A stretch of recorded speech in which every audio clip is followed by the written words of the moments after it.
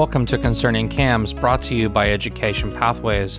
I'm Kevin Connickney, your host. We hope you enjoyed today's episode. Let's get started.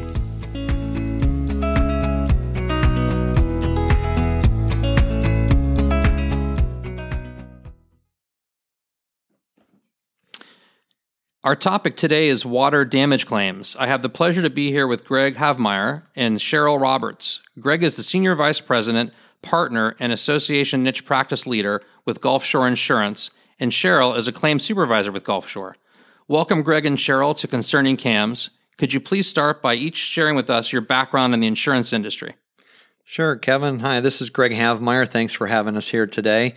I'm currently, as you said, Senior Vice President here at Gulf Shore Insurance. I've been here for a little over 30 years now, and I've somewhere along the line I got into writing condominium associations, and now I head up our condominium association niche. For those that are listening today, thank you. I have my CIRMS designation as well, which is a Community Insurance Risk Management Specialist through CAI. Involved in a lot of trades, do a lot of CE classes, etc. So this has been something that I've kind of lived, eat, and breathed for quite a few years of my career now. Hi, Kevin. My name is Cheryl Roberts. I'm the Claims Supervisor here at Gulf Shore Insurance. I'm a licensed claims adjuster in Florida, and I've worked for Gulf Shore about 8 years, but I've been in the insurance industry for about 20 years.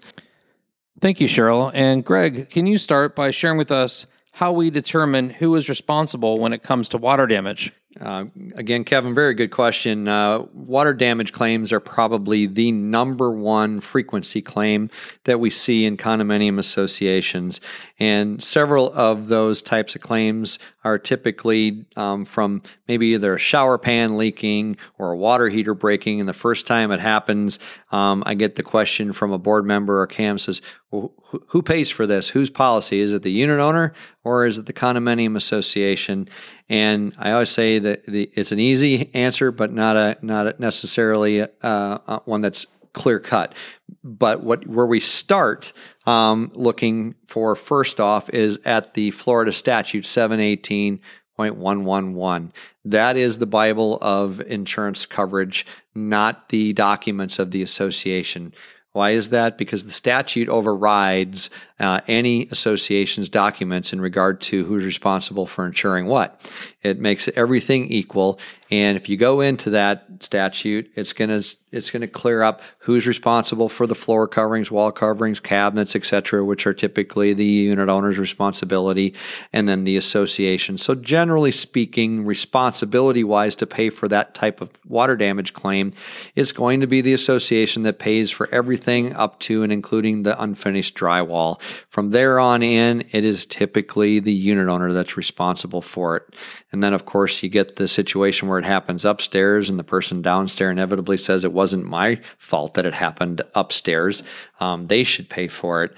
And unfortunately, that's part of condo living and sharing the loss and sharing the risk. The association still would be responsible for their part per the statute. So I usually lead people back to that, and then we have a discussion from there. You mentioned flooding. Can you talk to us a little bit more about the types of water incidents we may see and give us some understanding of who might be responsible for different types of damage? So, Kevin, are you referring specifically to water or all losses? Greg, I'm going to say losses in general because this is an area that's confusing to both CAMs and unit owners.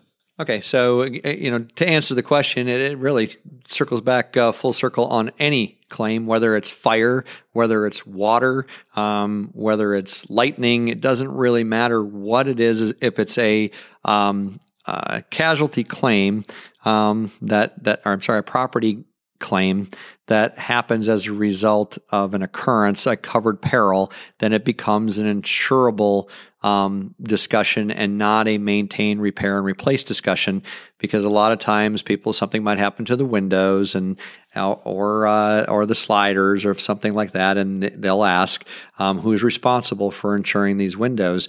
They were broken by the hurricane, they were broken by an explosion or something of that sort. Clearly, that is going to be a covered claim.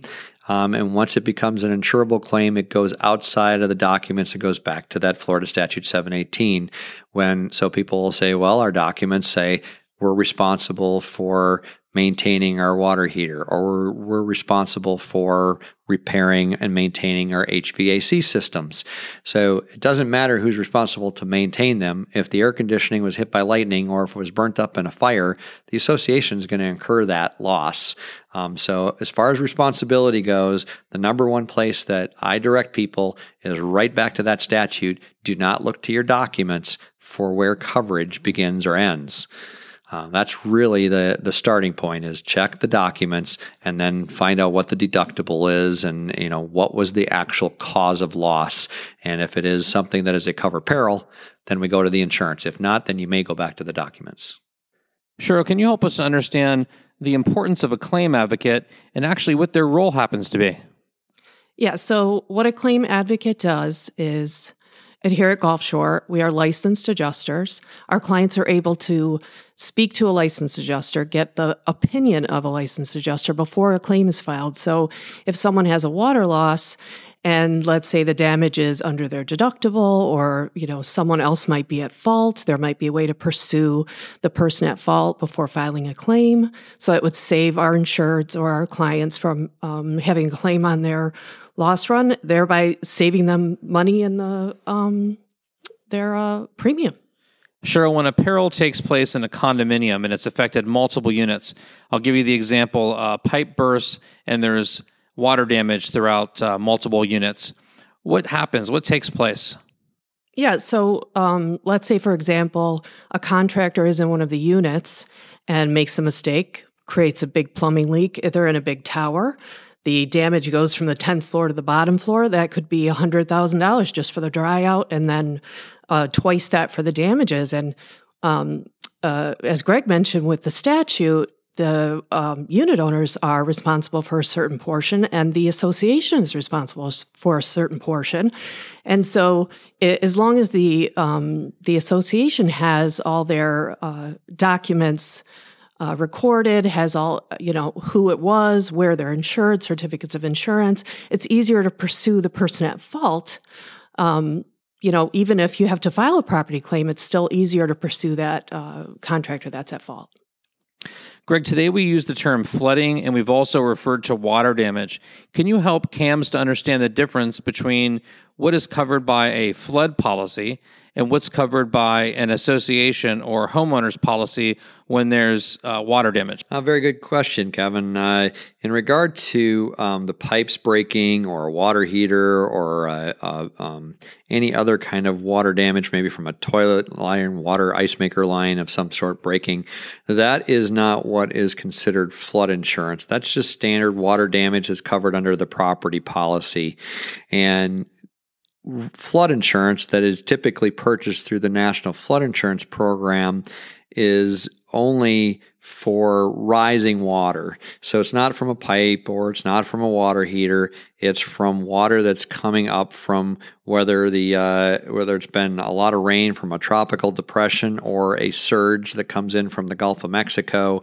That would be flood insurance, and you can typically see where flood insurance kind of begins and ends, or by a water line in the building, for example. You can tell when it's flood, and so it's very important for condominium associations in Florida to know what flood zone they're in, understand how the different various flood zones work and how they affect their premiums. But flood insurance is a very, very important part of any condominium association's overall insurance program. It is, yes, another expense, but it is something that is needed by many associations, and you should verify what flood zone you're in. And they change, by the way, frequently, more frequently than you know. So that's another one of those things where if you haven't looked at your flood insurance in a long time, you should have somebody review it, make sure you're being rated properly in the right zones and getting the benefit of any flood changes. So a follow-up question is, how does an NFIP, a National Flood Insurance Policy, differ from a standard property policy? That's a good question, Kevin. One of the first things we have to understand is what was the cause of loss? Was it from a broken pipe that caused water to come into the unit, or was it from quote-unquote rising water, whether that's from inundation of rain or a surge from the Gulf of Mexico, which water would then be coming up, which would be defined as a flood.